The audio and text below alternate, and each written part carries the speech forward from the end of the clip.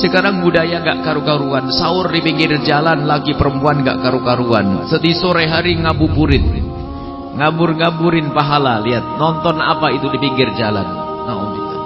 Nunggu buka tapi dengan bermaksiat. Maksudnya apa? Aku pengen masuk maghrib, aku ingin berbuka dalam keadaan pahalaku sudah habis.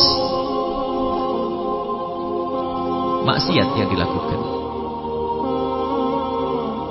Kelihatannya membuatkan sahur suami tapi sambil cerewet ngomel, habis pahalanya. Buatin buka tapi cemberut sama suami, dipikir dapat pahala tuh.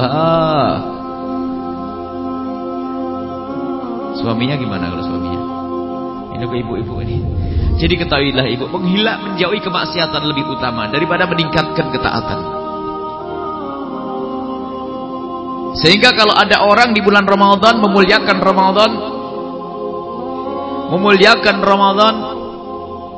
dengan meninggalkan kemaksiatan, ketahuilah ini orang bakal diangkat oleh Allah. Mungkin ada preman yang kerjaannya mabuk segala macam, gak pernah puasa, gak pekerjaannya mabuk, tidak sholat, tapi ternyata masuk bulan Ramadan kok berhenti. Ditanya kok berhenti kenapa? Ramadan. Hatinya yang mulia nanti suatu ketika akan diangkat oleh Allah.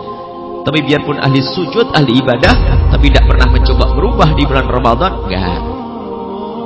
Baru setelah kita menjauhi kemaksiatan di bulan Ramadan, baru pantas kita meningkatkan ketaatan setelah itu. Dahulukan menjauhi kemaksiatan. Amal wajib itu kan sedikit. Sholat 5 waktu, Bu, berapa menit sih? 3 menit, 3 menit, 3 menit, 2 menit. Sehari 5 kali, ya. Puasa Ramadan itu pun ibu kalau lagi halangan gak usah puasa, ntar tunda. Sakit pun kita boleh berbuka, hamil pun gak usah puasa. Kalau mau meninggalkan, enak kewajiban. Zakat kalau punya duit, haji kalau punya duit. Kewajiban dari Allah masih sedikit banget. Ibaratnya seorang hamba itu hanya melakukan puasa Ramadan saja, sholat 5 waktu saja, gak pakai duha, gak pakai witir. Tapi ternyata dia menjaga dari segala kemaksiatan. Matanya dijaga, lidah dijaga, hati dijaga, selamat dia ahli surga. Cuman pangkat tinggi di surga perlu diraih, dan dia perlu didapat dengan memperbanyak ibadah.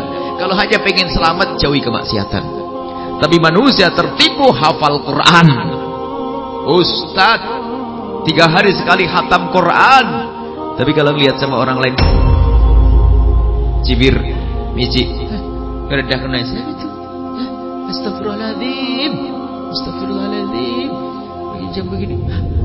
Kerjaan yang merendahkan orang lain. Ahli neraka yang pakai kopiah putih, ahli neraka pakai kerudung. Selesai. Kita pengen masuk surga. Ini baju di dunia bukan jaminan masuk surga orang pakai baju begini. Akan tapi selamatnya lidah dari gunjing, selamatnya lidah dari ngomongin orang, selamatnya lidah dari memfitnah dan mengadu domba, selamatnya mata.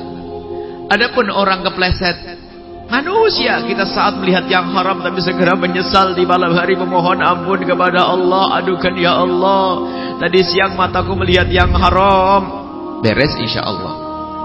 Namanya manusia. Kita bukan malaikat yang tidak pernah berdosa, kita bukan nabi yang dijamin tidak berdosa. Tapi kita manusia, ada sesaat kepleset. Mungkin di pasar kita melihat aurat, disuruh lihat aurat, tapi segera astagfirullah, ini tidak boleh aku lihat.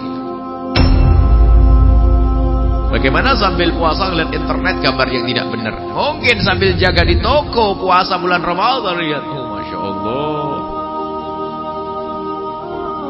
innalillah. Yuk kita sadar, kurangi kemaksiatan sebanyak-banyaknya.